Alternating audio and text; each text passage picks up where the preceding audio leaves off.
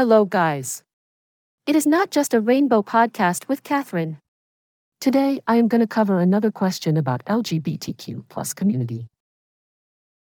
On Tuesday, the Estonian Riigikogu, the country's legislative body, passed a law to legalize marriage equality.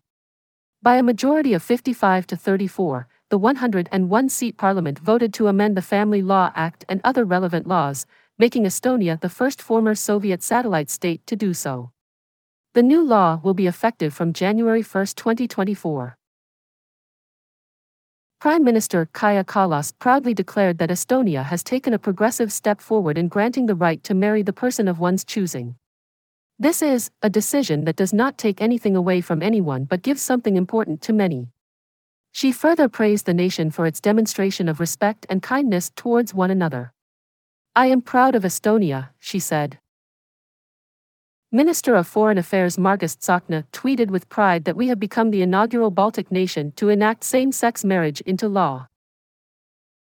The new law will provide same-sex couples with the same rights as their heterosexual counterparts. They will be allowed to tie the knot and enter into a registered union.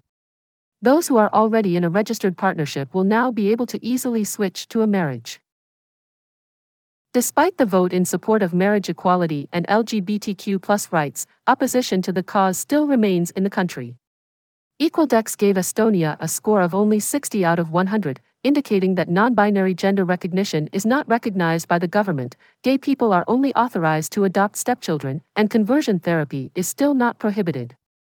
However, a survey conducted by the Center for Human Rights in 2023 demonstrated that support for marriage equality had grown significantly compared to a decade before, with 53% now in favor compared to just 34% previously.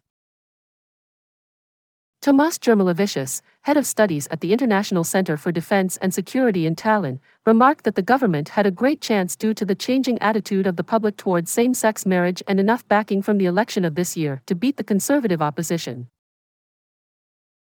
Estonia, Latvia, and Lithuania were all unfortunately forced to become part of the Soviet Union after World War II. However, the three Baltic nations were eventually able to achieve their freedom and self-determination when the Cold War ended and the USSR fell. Finally, in 1991, Estonia was declared an independent state. This year, the Latvian people made history by electing Edgars Rinkēvičs, a gay man, to serve as their president. On July 8, he will be sworn in for a 4-year term, becoming the first openly gay president in the Baltics and in the entire European Union.